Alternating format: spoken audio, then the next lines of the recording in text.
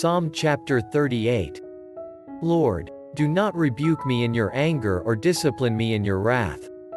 Your arrows have pierced me, and your hand has come down on me. Because of your wrath there is no health in my body, there is no soundness in my bones because of my sin. My guilt has overwhelmed me like a burden too heavy to bear. My wounds fester and are loathsome because of my sinful folly.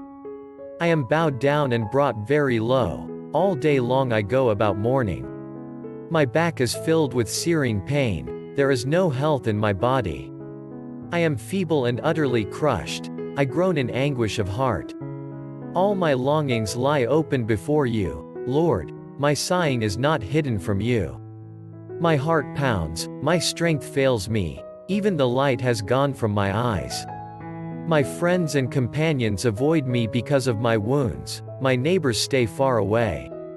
Those who want to kill me set their traps, those who would harm me talk of my ruin, all day long they scheme and lie. I am like the deaf, who cannot hear, like the mute, who cannot speak.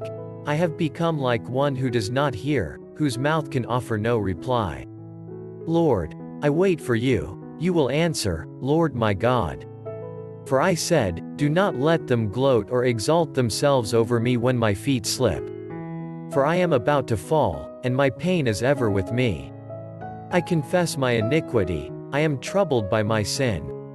Many have become my enemies without cause, those who hate me without reason are numerous.